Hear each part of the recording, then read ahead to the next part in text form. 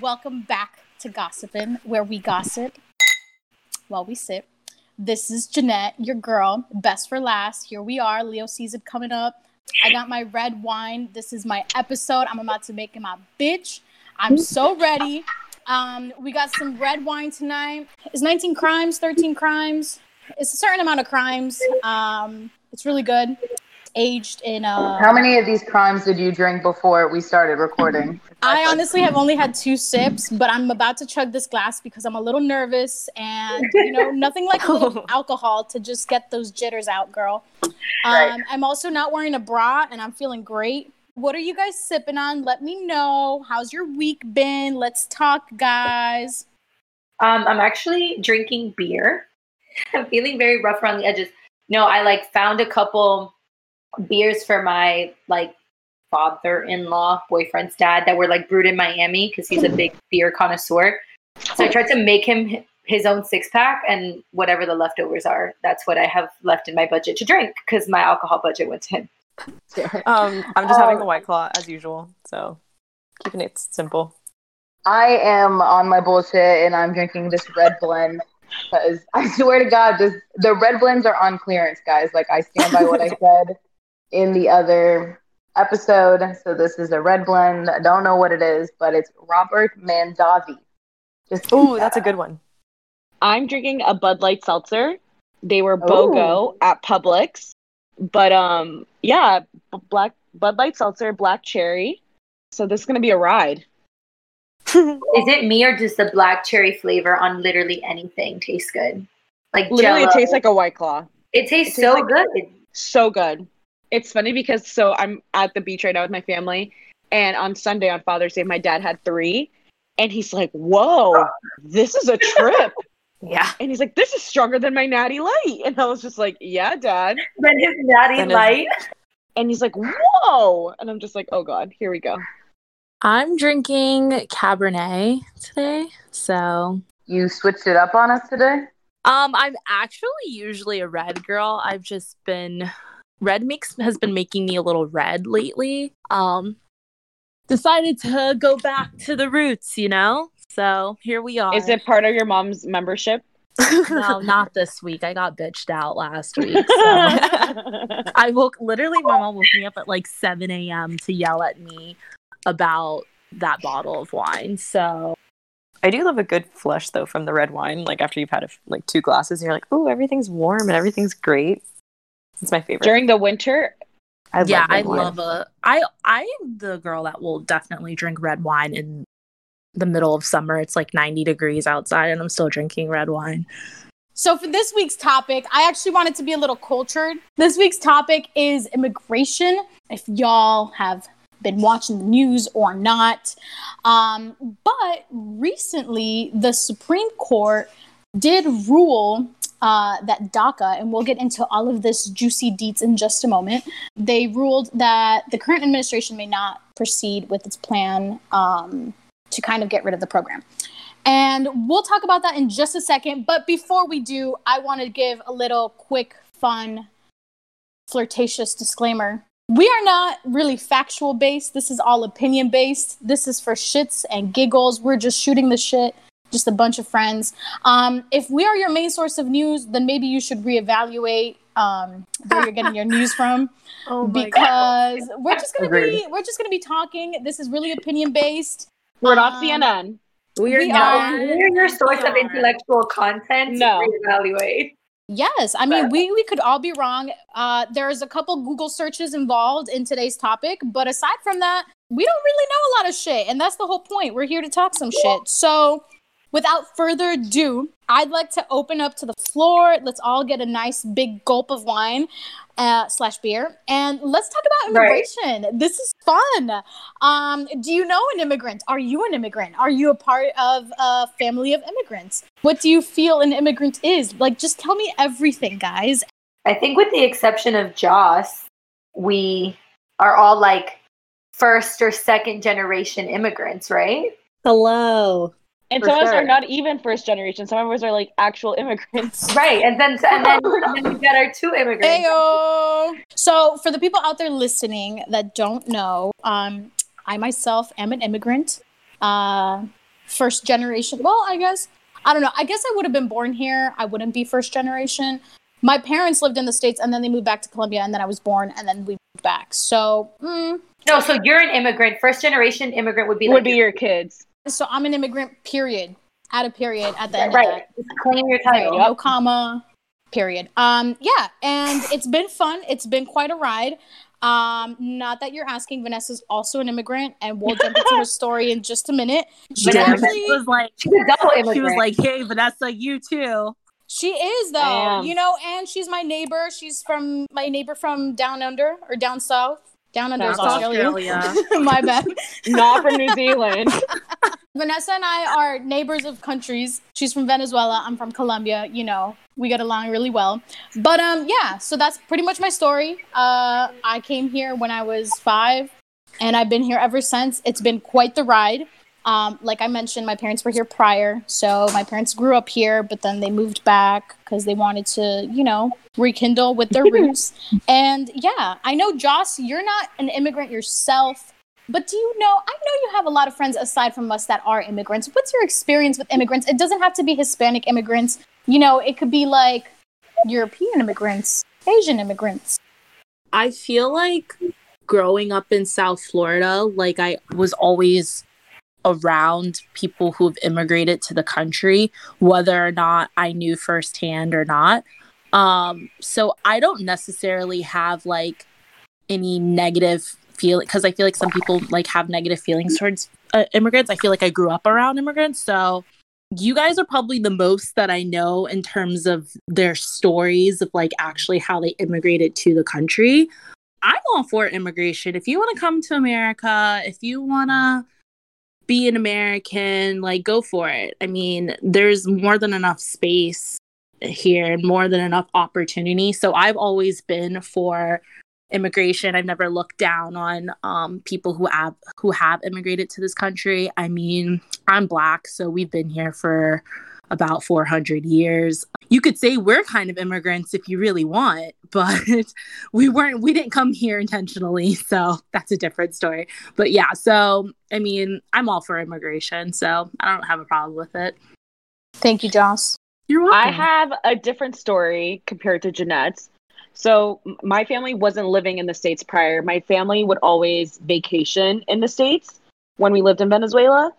And my dad, he was actually in the military in Venezuela. He was a Navy pilot. And he knew that Chavez was going to come into power. As a history lesson, he was a dictator at the time, and he passed away. And now we have an even crazier dictator now. But my dad knew he was going to come into power, and he's like, this country is going to turn into a shitstorm. Like, I don't want to raise my kids here. And that was always a topic of conversation between my mom and my dad. And we came to the States, I think in 1998 for Christmas and New Year's. Like, it was just vacation. And my parents obviously tell me the story now. I was too young to comprehend everything going on. But my dad, I guess, like, kissed my mom like a New Year's kiss and was like, do you want to stay here? And my mom's just like, let's just do it.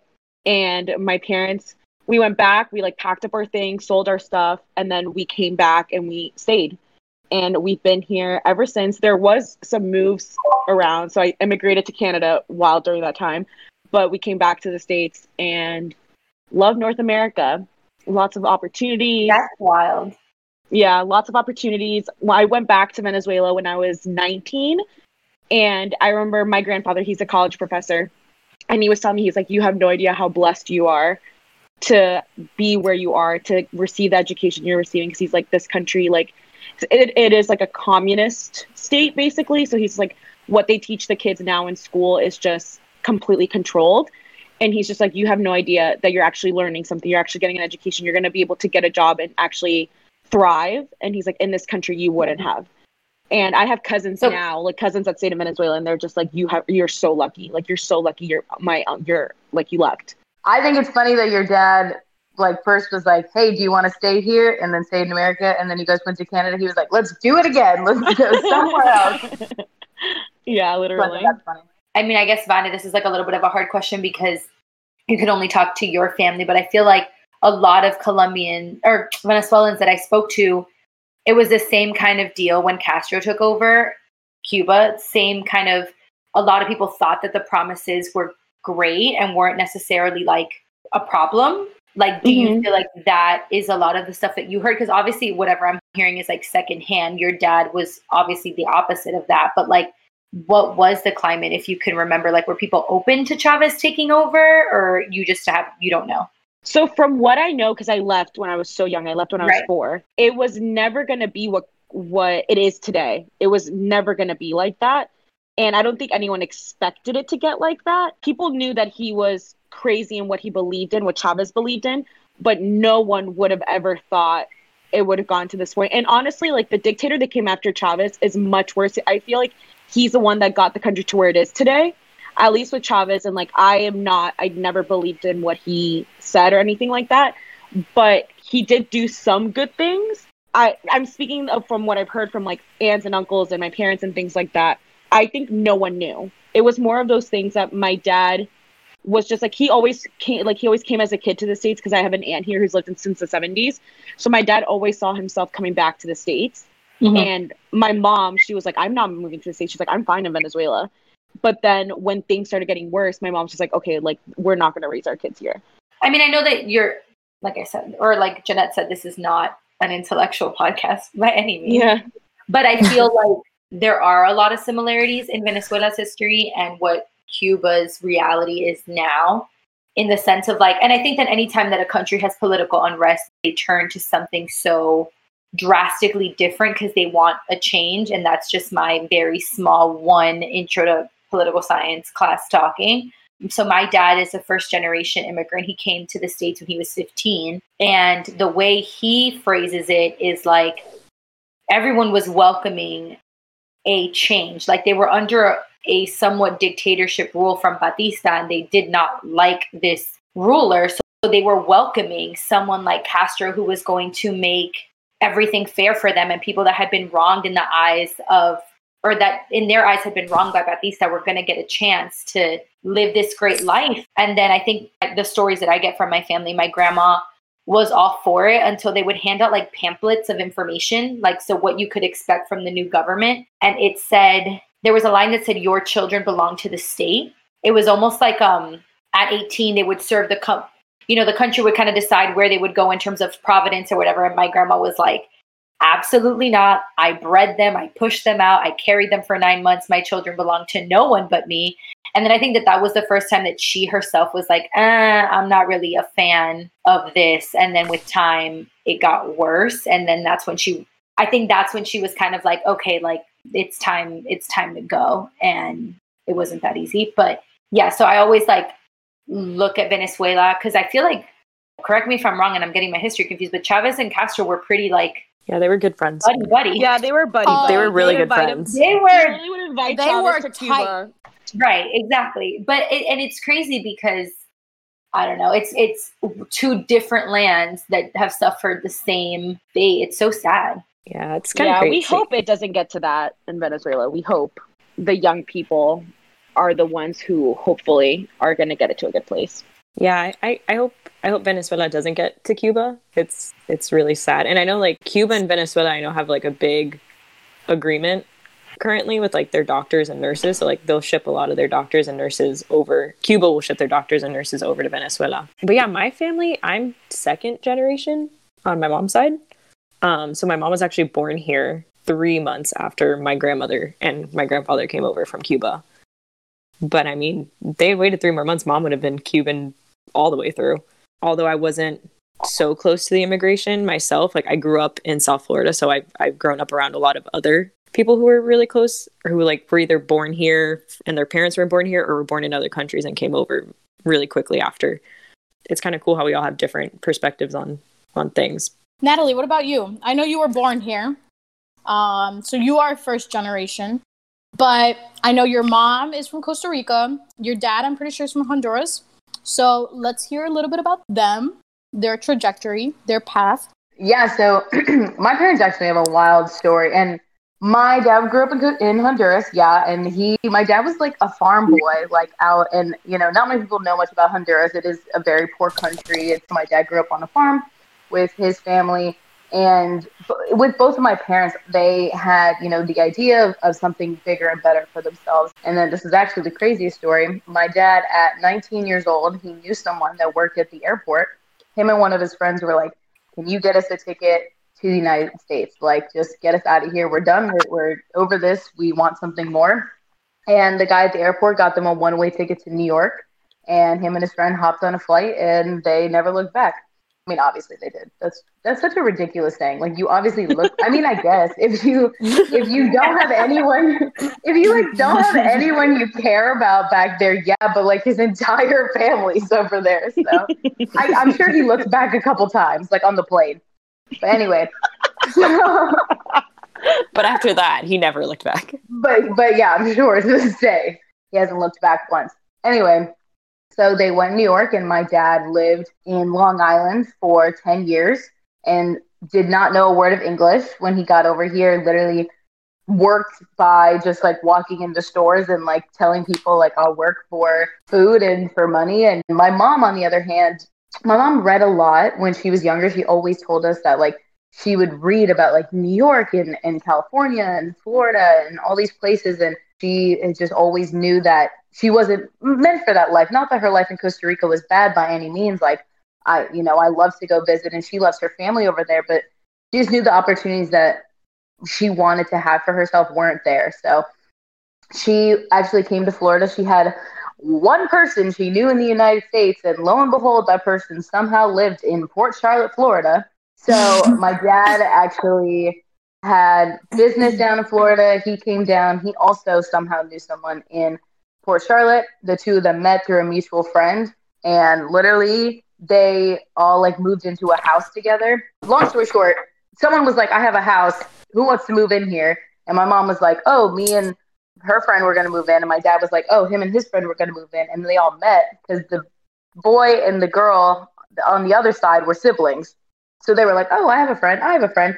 And yeah, my parents moved into a house together. And then they dated shortly after that, and then they got married and had us. So that's a cute little love story. That is super cute. Isn't that so cute? And we just found that out, and it was so dramatic how they told us. It was during Thanksgiving this year, and we were like asking my mom. We were just like, "Mom, it doesn't make sense because one day she told me they met at a party, and then one day she told us that they met at like someone's wedding, and then my dad was like, Julie, it's time that they know the truth. And I was like, the truth? Oh my God. I was like, what is the truth? I was like, oh my God, someone's adopted. Like, oh my God, these are not my parents. Like, oh God, I can't handle it. My emotions, my anxiety was like, my mom told us how they lived together, like before they started dating. And I was like, they probably didn't tell you that because they didn't want to like move in, or you or your brothers to move in like premarital kind of thing. Of course. They want to be living in because they're very sin. Traditional. Exactly. Whoops, so, I've been living in sin for some time now. You really have. It's okay. I know. Don't tell my mom. So it's fine. Just tell Julieta that you and Max are friends, and then later tell her they're just friends. Max is a gay friend that she lives with. Exactly. Yeah, he's my roommate in the same room. Hey, rent's expensive. I think Shayla's more of a roommate than anything. By the way, Shayla's my dog. She's a schnauzer. Now, I'd like to ask the group something. When you hear DACA, or Dreamers, as they are popularly known, what comes to mind? I mean, we all went to the same school. It was the largest school when I was in school. I think now it's the second largest school, university in the nation. So we had a lot of like foreign exchange students. But, we also had a lot of different kinds of students, whether they were from Florida or from out of state or whatever. So did you guys ever meet anyone that was a part of the DACA program? Now, before we jump into the stories, I do want to clarify DACA stands for Deferred Action for Childhood Arrivals. And like I said, it's also known as Dreamers. This is basically, for anyone that doesn't know, it's a program that was instated, and it's in hopes of relieving deportation. It's kind of to protect the people that are eligible, immigrants that are eligible, that were pretty much brought here when they were younger by their parents. And that's kind of a nutshell of what the program is. Now, who's going to tell me a story about DACA? I mean, I don't really have a story. I will just say that, again, living in Florida, I'm sure... First of all, let's just start off by saying that I think knowing someone's status of whether or not they're DACA is a very, personal status. I agree. I don't think people really go around, yelling through the, to the roofs at, to the sky that they're or whatever that saying is, yelling that they're DACA. You know what I mean? So there's a strong possibility that I've come across. I mean, again, I live in Florida. I mean, I grew up in Florida. There's a strong possibility that I've come across several people who are part of the DACA Act. The thing is that I don't feel like people really openly talk about it, which I don't blame people for not really wanting to openly talk about it. I didn't really know what it was until maybe college. If I remember correctly, I don't think the act was even put into place until maybe like end of high school, college time. Yeah, 2012. Yeah, so that's what I was thinking about, 2013, 2012, 2013. So I didn't know much about it when it was first put into place. I think I learned more so from you guys. That's really my experience with it. And to clarify, not that we need to, but none of us in this group ever held DACA standing, I guess, or do we currently? This is just something that we want to talk about today. All right, go ahead, Vanessa. When I hear DACA, I think of opportunity. That's like the first thing I think of. One of my best friends is a DACA recipient, and I'm not going to share her story just that's her private matter, but she's the one I didn't know for a very, very long time. And when she told me, I was like, okay, cool. Like, she's just like anyone else. She moved to the States when I think she was like 2 or 3 years old. She was very, very young. Now with her with her being protected with DACA, she went to an amazing private school in Texas. She works at a major company now, and she has all those opportunities because of DACA. She even says that she's like, if I didn't have this, she's like, I would not know where I would be today. She's like, I would have not gone these opportunities. I wouldn't have gone to the college I wanted to go to and study the things that I would have wanted to go to. And that's just a personal thing. So my immigration case, I'm not going to go into detail out of respect for my parents, but if we hadn't moved to Canada when we had, I technically would have been DACA because our case wouldn't have gone through in time when I would have become a resident. So I think DACA sort of for me is like a sweet spot because I'm just like, that could have been me. And I know so many people who are under it and are protected by it. Sort of what Josh was saying, not a lot of people like to talk about it, which is totally fine. Like, I'm just talking now about my immigration status because I'm a citizen now, so I feel much more comfortable talking about it. But when I was younger, I never wanted to. It was like a hush-hush sort of thing because you want to fit in. You don't want other people to know that you're different because it's a sad thing, but people do judge you. Going back to the DACA thing, I do see it as an opportunity, and I'm happy that it was extended for another couple years. Yeah, I'm kind of with Joss on this one. I don't think I know anybody under DACA. And if I do, it's not really ever anything that's come up in conversation. But yeah, I don't really think I know anyone personally or like within my family who's been in under DACA. So I actually know a handful of people. I was involved in student government during my time in college, and so I met a lot of people with different stories. Some people that came from their own respective company. Jesus Christ. I'm sorry. Are you drunk? A little. I chugged. Jeanette said chug, and I did it. Anyway, sorry. And I'm eating a salad, so it's not like that's really absorbing the alcohol in my stomach. Anyway. Yeah, you're really struggling. It's okay. Continue your DACA speech. I know, and I'm really like trying to be there for them, and I'm trying to be strong. So you left off at the point where you were talking about people's companies. So the CEOs and the CFOs, go ahead. And then they became CEOs, and that's my entire story.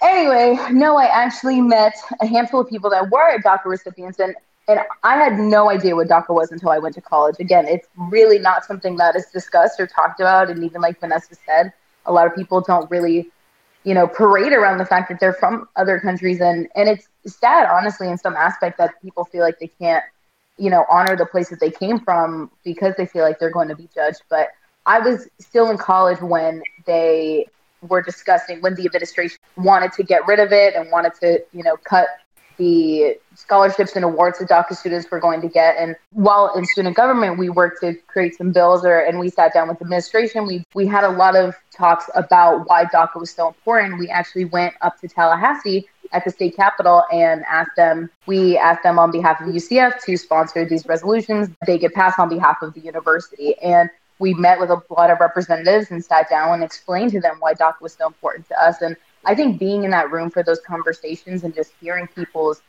cries because they wanted DACA so bad, just so they could finish going to school, just so they could get their education that all of us were so lucky to have. And I think that's something that people forget is education, and just having the access to it is not as easy as it seems. Yeah, for some of us, it's just getting a letter and then you're off to college. But for some people, they have to kick and scream and even now beg to just be able to finish their degree. So it's definitely something that I've put on myself to learn so much more about. And I think when you do meet people that, don't even know if they can register for the next semester of school because they don't know if they're going to still be in this country, it really tugs at your heartstrings and just makes you so grateful for what you do have. So this is definitely something that I've seen firsthand how it affects people. And it's definitely something that I care a lot about. Yeah, I don't think I know anyone that was a DACA student either. I think it's kind of a testament to our, whatever you want to call it, good fortune, blessedness,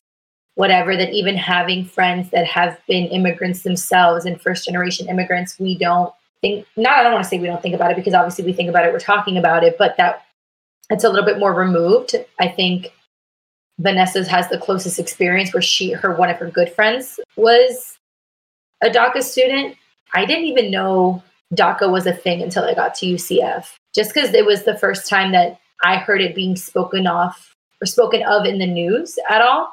Yeah, no, I don't remember hearing much about it until we got to UCF. Yeah, I don't remember hearing but then about again, it like being enacted. It was actually first proposed in 2001, but it wasn't through until the Obama administration. So, but 2012. Okay, so I would have been a senior in high school, which I mean, I'm not going to say like your age is a excuse for not being informed, but unless you're actively seeking out this information, you wouldn't have known it was a thing until you were around peers that might have been possibly affected by it. I think we're all kind of on the same boat, with the exception of Vanessa, and Natalie, of knowing someone personally who was open to talking about, maybe not to the world, but at least to you two, that they were, dealing with this. I just want to say, I don't think there's anything wrong with someone wanting to keep their immigration status to themselves. I think it's a very it's personal. It's a very personal thing, and I'm not saying it's something people should be ashamed of, because I don't necessarily think it's something to be ashamed of at all, but it's a very personal thing. Right. So I can understand why people don't want to run around saying, yelling, "Hey, I'm a DACA." I think it's personal, but I also think of it as in my respect, and maybe I can have this opinion because I'm not in that situation, so I don't know what it's like to be personally self-conscious of this or aware of this, but it's the same thing as I don't think you should be ashamed of any way that you got to college. You got there, and that's great. And however, whether it was financial aid or whether it's loans or whether it's regardless, that's something to be proud of, because the university still had to accept you and you still had to make moves to get there. But I understand that people hold their immigration status personally, and it's a touchy subject, and if they don't want to say anything, then I respect that. I agree. I think that the thing too is that, and sometimes I think it might be that we take this for granted, but a lot of times, and you guys have touched on it lately, being someone who's a part of the DACA program, you can almost be judged. And I don't have firsthand experience with this, but I feel someone can threaten you, well, we saw you, I don't know. I didn't think of that. Yeah, we saw you underage drinking. Oh, now that's in question. Hello, we've all underage drank. So I just feel like you can be, I don't know, we can all take that for granted. So number one, someone can blackmail you, someone can threaten you, someone can judge you, someone can do so much. But the other thing too is that being a dreamer doesn't guarantee you to be a citizen or a resident of this country. So you can pretty much put a target on your back. A lot of the times we don't know. Florida's a very diverse state. I grew up in LA, which is also predominantly, depending on what area you live in, you have a lot of Hispanic, Mexican, Latino community. So I haven't lived in North Dakota, where I can be I feel, we have a saying in Spanish that's I feel like a fly in milk, you just feel like you're just there out in the open. So I don't know. It could be very different for everyone. Now, I do want to ask you guys, and I know that people feel very passionately about this, but I have heard in general in conversations people say, oh, well, I'm fine with people coming to this country, but why do they have to do it illegally, right? And I know, Amanda, you have a story. Your family did it the quote unquote correct way. But how do you guys feel about that? Like, do you feel that these people shouldn't be allowed, or this group of people should not be allowed, or any immigrant in general should not be allowed in if they do things incorrectly? What is your thought process behind that? And it's a loaded question, so like take it with a grain of salt. That's a loaded question. That is a very loaded question. It's a loaded question, but I ask it for a reason. I have like a purpose behind this. So if you don't want to speak on it, that's fine. I know some of us, certain things we can't speak intelligently to, and I respect that. So if you want to keep quiet, that's cool. But if you do want to voice your concern, go ahead. It's a very different thing to say DACA students, people who were brought into this country unwillingly by their parents, should be treated in the same, because there was no choice in that respect. So I don't think that you can judge them the same, the same way that you can, like they're kids and they do what their parents tell them to do. And their parents are ultimately responsible for the choices that were done before they were even old enough to much less decide whether they were going to break a law or not. And I don't want to be nitpicky here, but I think the way you phrase the question is a little bit more loaded than you intend it to be. Just my bad. No, it's not your fault. I mean, for a lot of people, it is the same thing. And you're like, no, illegal from your parents is illegal, period. And a lot of people feel that way. I think there's a difference. And I think that children are children. And the same way that you would honor and respect your own kids, you should honor and respect kids in general. You should do it to people anyway. But I mean, I feel like kids, it's like you can almost not fucking argue that it's a child. However, and I can only speak to my experience. And I know that we've all had, even in both you and Vanessa, and I'm saying you, Jeanette, because I'm directing it to your question. You guys are both immigrants, and your stories are so different. So I can only speak to my experience and what I've been told and what my family's gone through. I mean, we can talk about how there were concentration camps. My grandmother applied for leave, and my grandfather was held as collateral for 2 years. And he worked at rice fields catching pneumonia multiple times. And he was there until it was time for them to leave. And he was held as like living collateral. Like they won't leave because if they leave without our granted permission, we'll kill him. So it was almost like a bounty over your head or some sort of like dangling carrot. But in her respect and in her mind, and I have to give her credit, she said, I'm not going to put my family at risk. And whether that means I'm going to stay here and wait patiently until my time. And she by no means had it easy waiting. If they came to your house and they took inventory and they said, you have 1 pencil and 2 pens, 2 blue pens. When you get ready to move out of the country, you need to turn in 1 pencil and 2 blue pens. And if you said, my pencil broke, here are the pieces. You had to turn in the pieces to that pencil because you had to show proof that you had the pencil. If you didn't, you owed the state something and you weren't allowed to leave. And that was the same for cups and plates. So it's not like it was an easy decision to choose to stay despite the persecution for wanting to leave. But I respect her for, saying, I'm not going to get to this new country and have even more of an obstacle because I'm trying to flee to be free. And if I go in doing something quote unquote wrong by the laws of the state I'm moving to, then I'm not escaping for freedom. I'm going from one persecution to another. So I respect her decision to do that. I think it's the best way you can guarantee your ability to move on and to grow. And it's not even really a guarantee. It's just, in fact, in my opinion, the best way to start a new life is to start on a clean slate.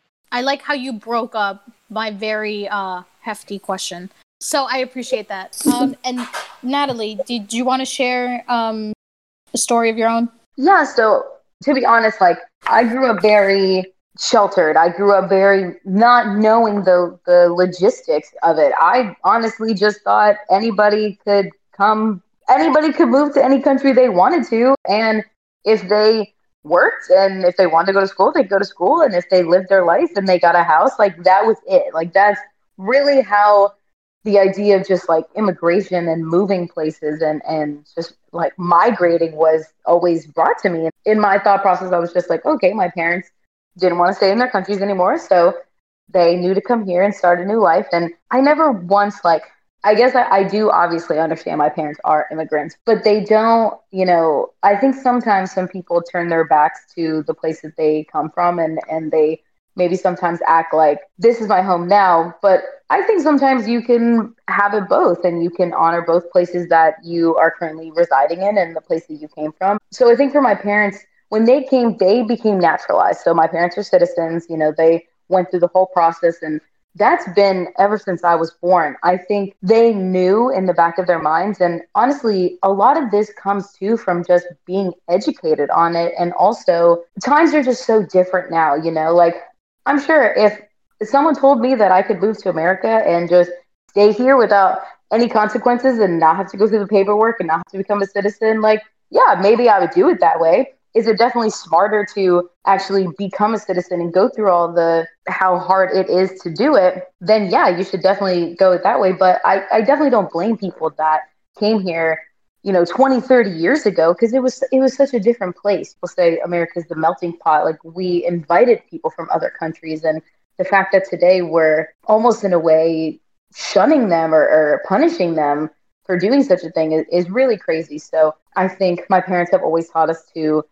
they taught us our heritage. They reminded us of where we came from. And I think that's something that's really important to me, is not forgetting, their past and their history, and that they didn't have it as good as we did growing up. I thank God to this day that my parents did make that decision to become citizens, because it is really hard right now. And I know one girl I knew in college, her mom came from Mexico, and when everything kicked off, she really was so scared. I can't even imagine what the feeling is to think about one day you're going to come home and your parents are no longer there. Some people had to have that thought because, again, her parents came and they just pushed it off, and they were put in that situation. So I thank God my parents didn't do that. I mean, I guess I understand it, but I feel like America we stand for being so diverse and being a place that people can feel included. And I hope that continues.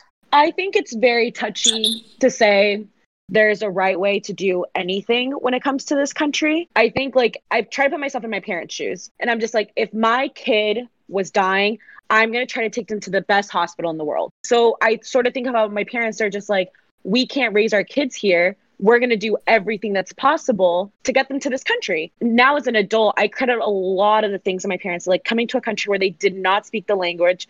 My mom was an auditor. She worked at a great company. She was making great money. We had a great apartment in Caracas. And my parents dropped everything. My mom cleaned bathrooms. My dad worked on a farm and cleaned up horse shit. And they did it knowing that, you know what, my kid one day is going to go to a university where they're going to have this job and they're going to work here, here, here. Like, I remember when my parents first came to visit me in New York, they came to my office, and I work down at the World Trade Center. And I remember I took my parents up to the rooftop just to like get a view of FiDi. And my dad whispered it to my brother. I didn't hear it. And he's like, holy shit, it was worth it. He doesn't know that I heard him, but my eyes just like immediately welled up, because I'm just like, all the sacrifices, all the things that they went through, they look now at their kids and they're just like, wow, like, look at what my kids are doing now. And like every single move, every single job was worth it. So I think it's a little hard to say like, oh, this is the right way. It's like everyone just wants to be somewhere and make something out of themselves. And I think this country offers so many opportunities.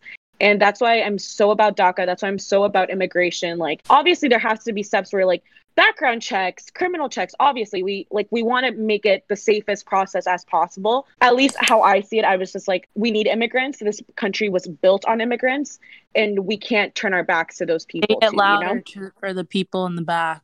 Right. Yes. Let them know. This country was built on immigrants. In case Yes. you And guys Joss, didn't know. In case yes. All of us. Kind of jumping off of what Jocelyn said, that Statue of Liberty in New York? It's a symbol. Like, it's at the, and I honestly don't know exactly what it says, but at the very bottom it says, give me your poor, give me your needy, like, give me the people. At one point that was the Irish, and at one point that was the Italian. It's ever changing, much like America. That's what makes us who we are, is just being so diverse and being a melting pot.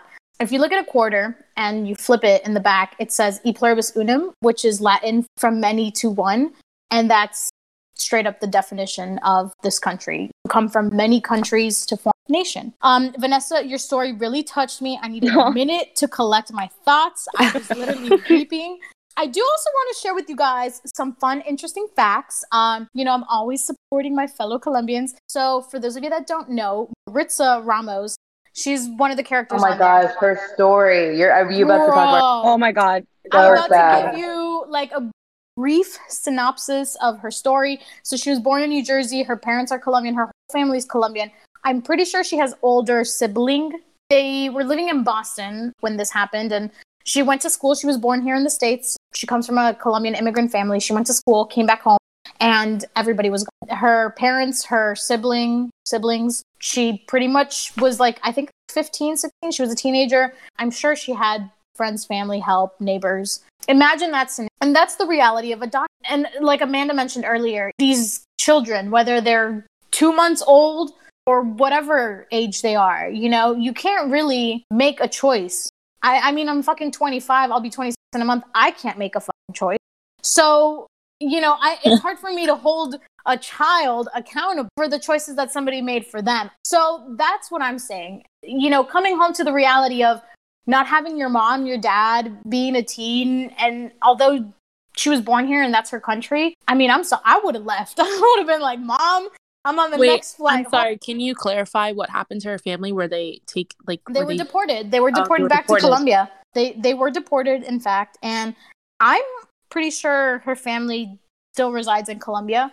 I'm sure they come visit, but I don't think that her family ever moved back here. USAFacts.org, close to 400,000 people as of 2019 are DACA recipients. So that's a lot of people. Based on 2014 reports, again, this is like a long time ago, but it's hard for the census to track who's illegal and who's legal because a lot of people don't want to say, hey, I'm illegal for obvious reasons. Based on 2014, that about 12,120,000 people are unauthorized immigrant people in the United States. And just to help you out, Jeanette, because I work with the census, no, you're not allowed to be asked on the census what your legal status is. So they're not allowed to ask you. I think recently they were trying to. This administration was trying to ask you. And the Supreme Court denied it because what we were talking about earlier can put a target on someone's back. And a lot of people, because the census is done house by house, and a lot of people, like, they will deny. They're like, no, I don't want to share my information because it's scary. Like, they don't want that information. They don't know what it can be done with. I also want to mention that in certain states, like Texas, I believe, is one of them, there's a certain law, and I don't know the name of it, but if you get pulled over for, like, speeding, rolling a stop sign, whatever, they have the right to ask you.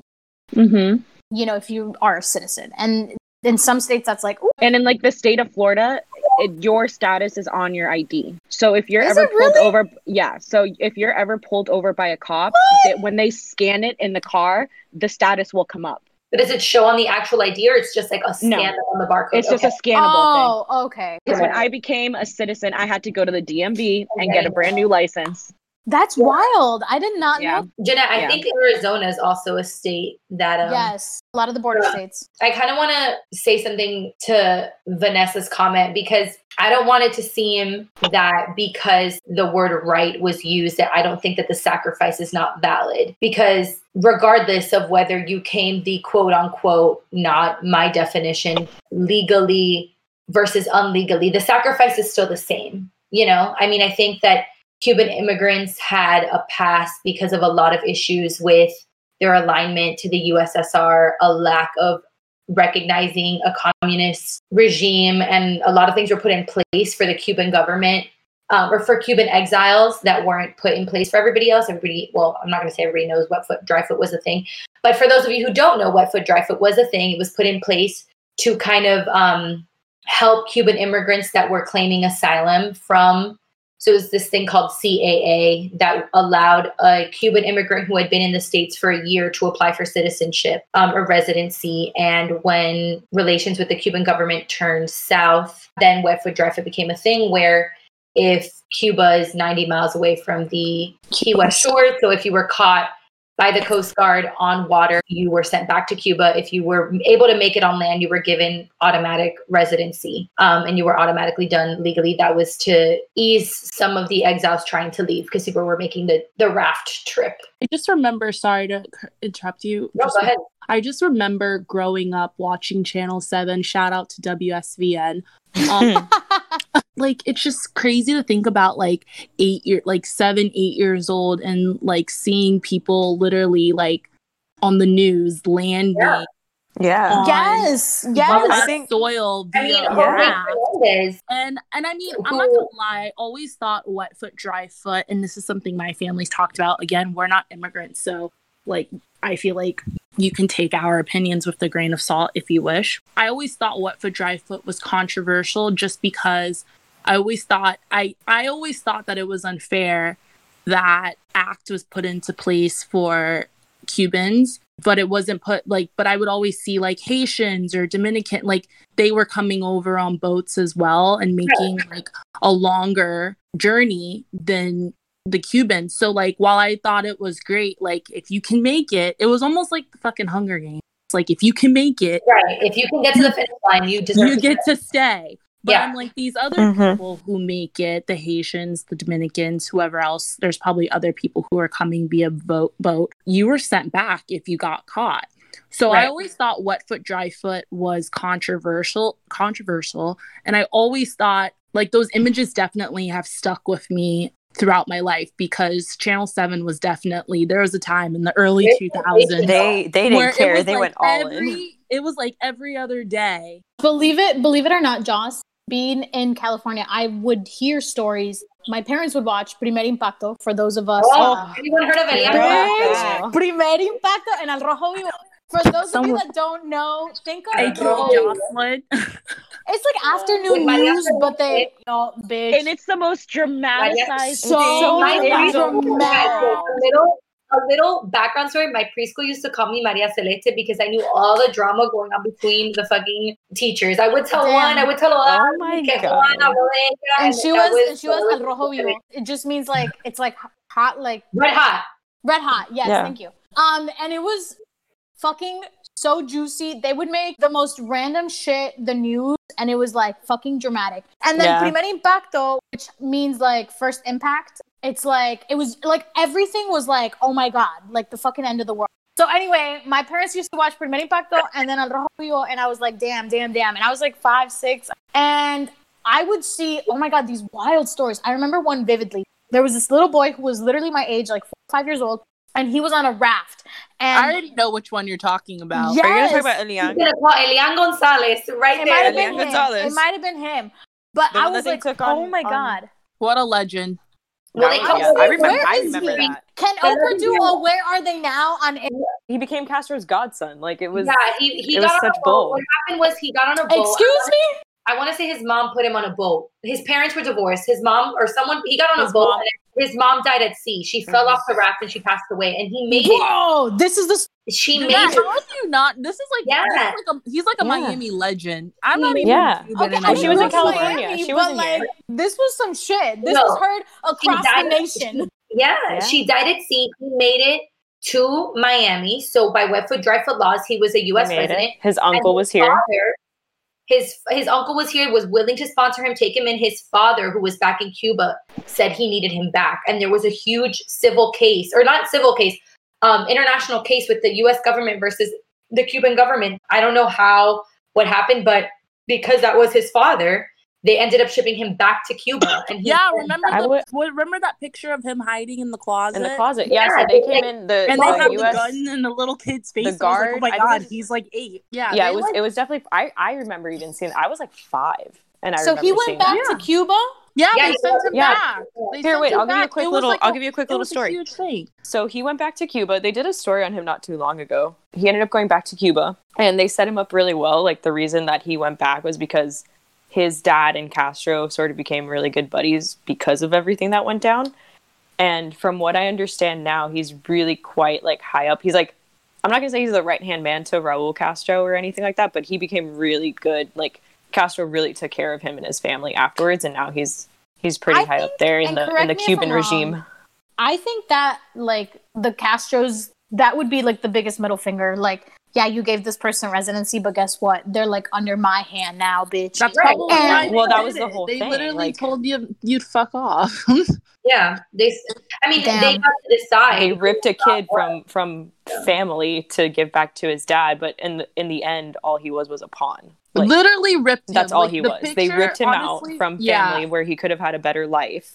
Essentially, we think. So we is would he hope. still a resident, or that No. was like, No, he's not even here. He's in Cuba He's damn. been in Cuba ever since they for sent him years, back. since 2000. He's been in Cuba. This is I remember wild. that story. That story Let me was see. wild. I didn't know too much, but I remember it, and I just remember the picture of with the guns. You can find it. It's a famous picture. That Oh one. my god, yeah.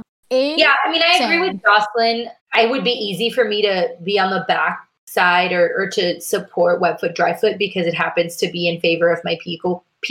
Yeah. I'm not. I don't think it's fair. There's really the difference between Cuba, Jamaica, Haiti, Dominican Republic. It's nothing. It's a couple miles. So I don't think it's fair. I think it was done as a political stunt. Or Yeah, I agree. I think it was because definitely there was the Cuban Missile Crisis, and Cuba was further aligning itself with the Soviet Union, and we were in the Cold War, and there were 1,000 things. And I can pull up a history textbook, but Vanessa was the history major in college for a hot second, so she could probably give you a better summary than I can. But it was definitely Vanessa, done. you were? Oh my god, I had literally no idea. Like It was in Canada. You even know your friends now? Vanessa was another bitch in Canada.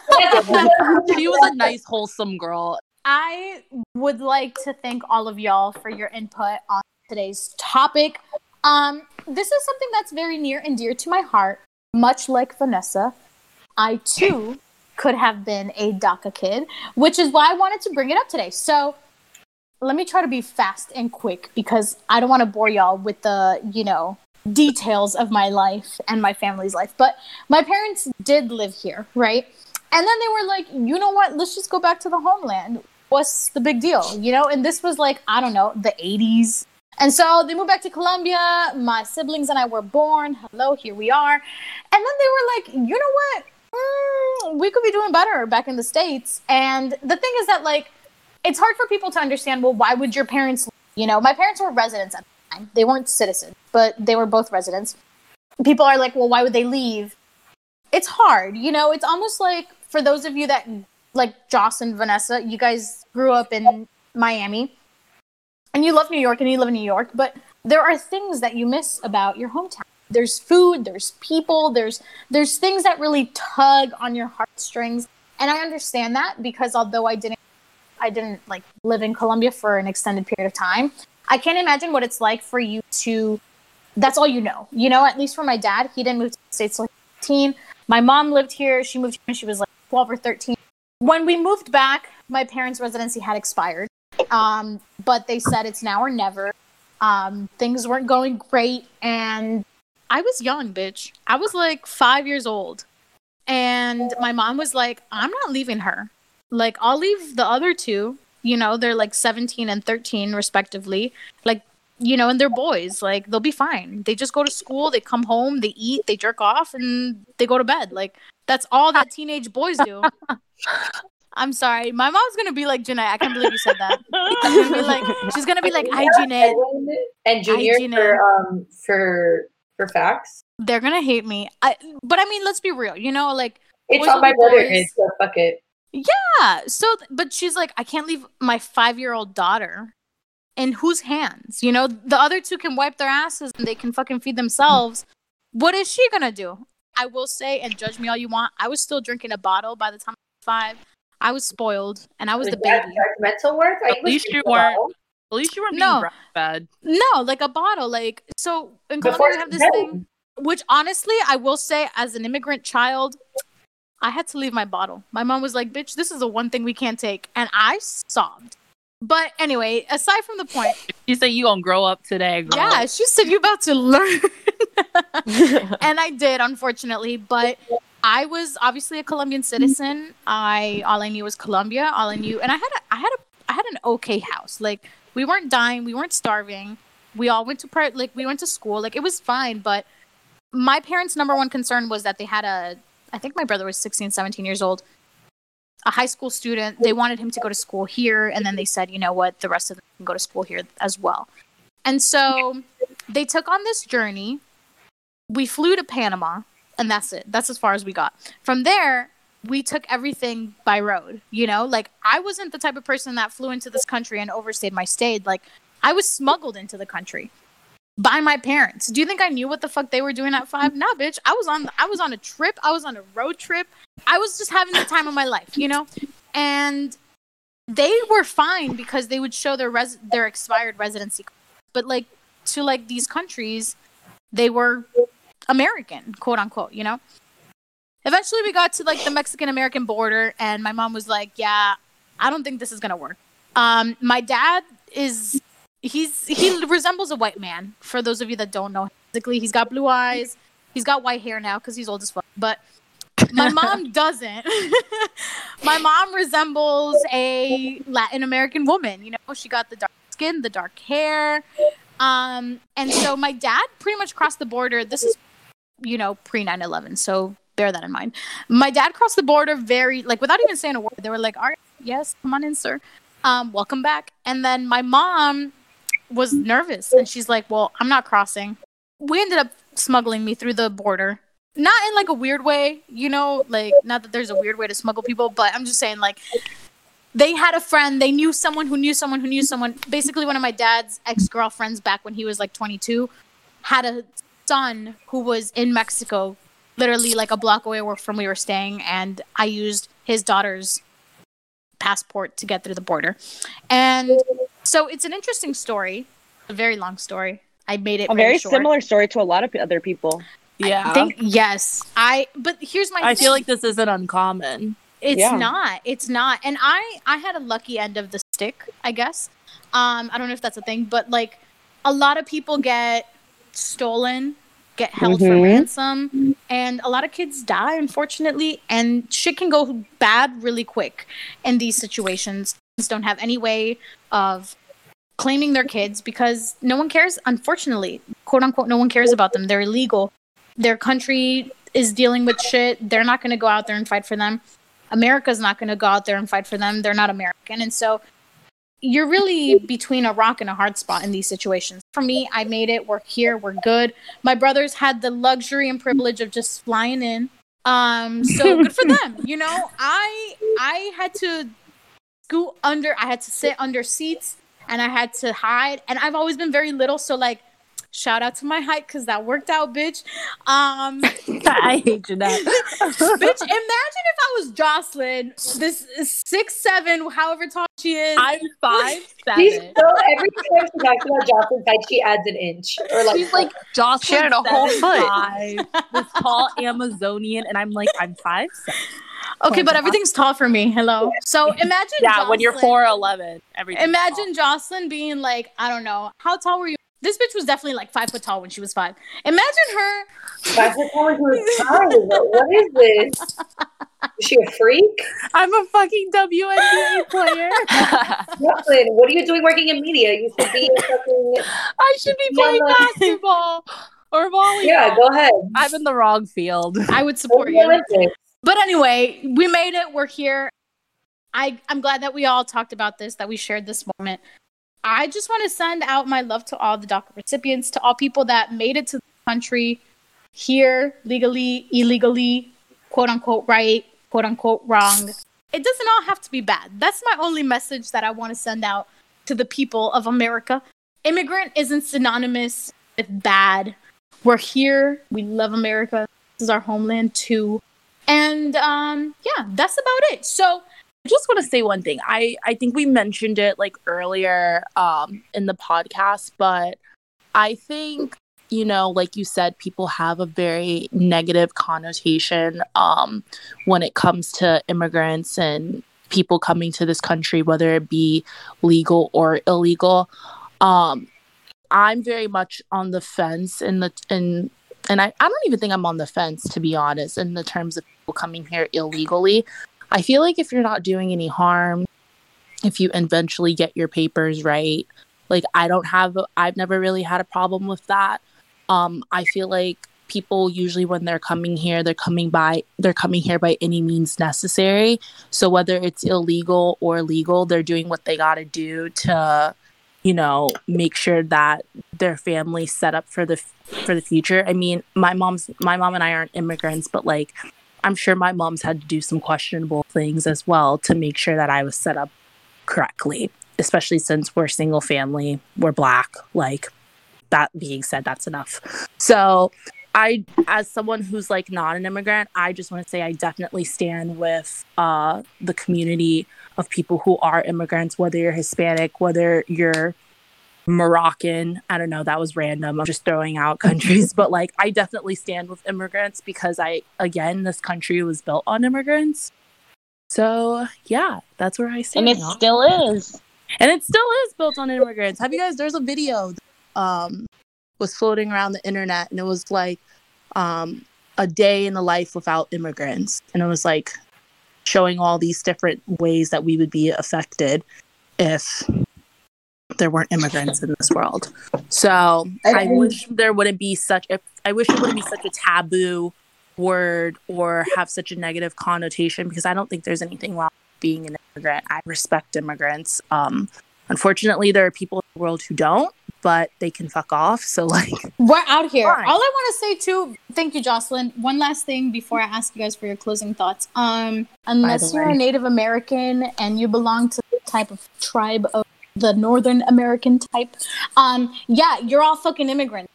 So that's all I have to say. So you're right. But what I would like to ask you guys, and I'll go down in alphabetical order, one word that you guys are going to associate with immigration moving forward from this conversation. Amanda, go. Understanding. Beautiful word. Jenny, Hard yes. workers. Hard workers. Yes, Jenny. Okay, Joss, go. Strength. Oh, yes, bitch. Okay. All right, Nat, go. I just want to say, I'm going to say more than one word because I was trying to say something earlier, but it's okay. You guys are just going off. You can go, Nat. I'll let you do your thing. My one word, first I'm going to just say respect. The biggest thing, I think, for anyone that has parents who are immigrants or who are immigrants themselves is they just want respect. And I think history is just something that people are honestly so clueless about, especially when it comes to immigrants and what they've done and where they've come from. But for someone like me, who I know that if I ever saw my parents in a situation where they were discriminated because of where they came from or how they speak or how they look, like, I just want people that don't have to deal with that or that don't have anything close to that to kind of think of what that would feel like. And that's what immigrants live with day to day, is just the fear just of fucking respect each other. That's all exactly it is. So it's not that hard. And also to just surround yourself with different people. You know, if you see that you're hanging out with people that are similar to you and that don't expand your mind to different groups or to different facets of history, meet new people, get out there, talk to people about where they come from, their heritage. And even like we all talked about, we learned a lot of stuff in college, and that's late for us to be learning those things, but we took the time to sit back and speak to these people and learn about it. So just treat people with respect across the board. That's it. Mic drop. That was good, Nat. Thanks, dog. One word I'll choose is brave. Yes. Great word. My one word that I want a conversation with is tenacious. This was fucking amazing. Thank you, all of you, for joining. So let's go ahead and talk about what we're going to sip to this week. I am sipping to my goddaughter's turning 1 year old on Saturday.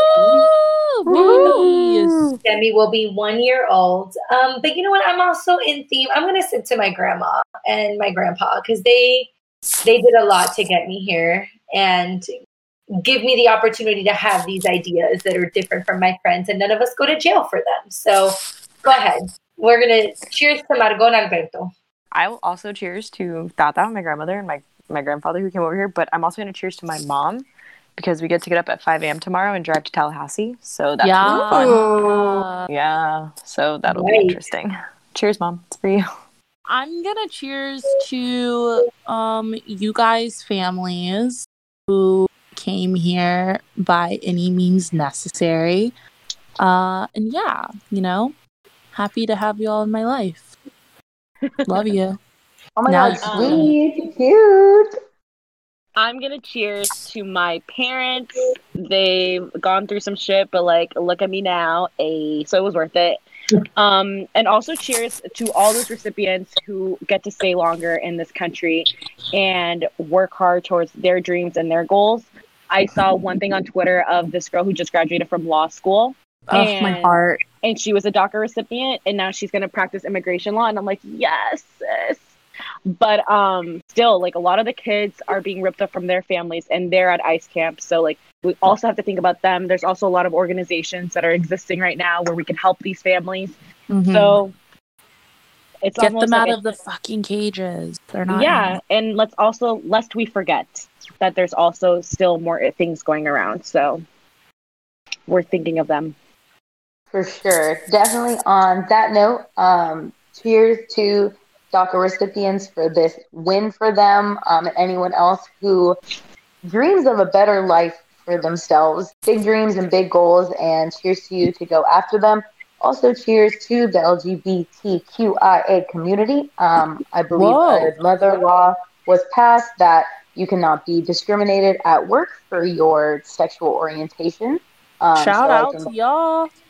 I Happy think that Pride is a Month. big win for a very big, diverse, and just great all-around community. And also, yeah, shout out to my mom and dad for all they have done for me to get me to where I am today, and that I don't mess it up. So that's where my cheers.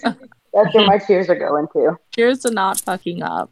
I am sipping Exactly. to a ton of shit. I honestly should just drink the whole bottle. You I'm have. still sipping to Black Lives Matter because Yes. just because your news feed and your Instagram feed is back to normal doesn't mean it doesn't. I'm sipping We're still also. fucking shut up out here. Yes, bitch. I'm sipping to the LGBTQ plus community because it's Pride Month and a lot of people in this community hold my heart. So sip to y'all.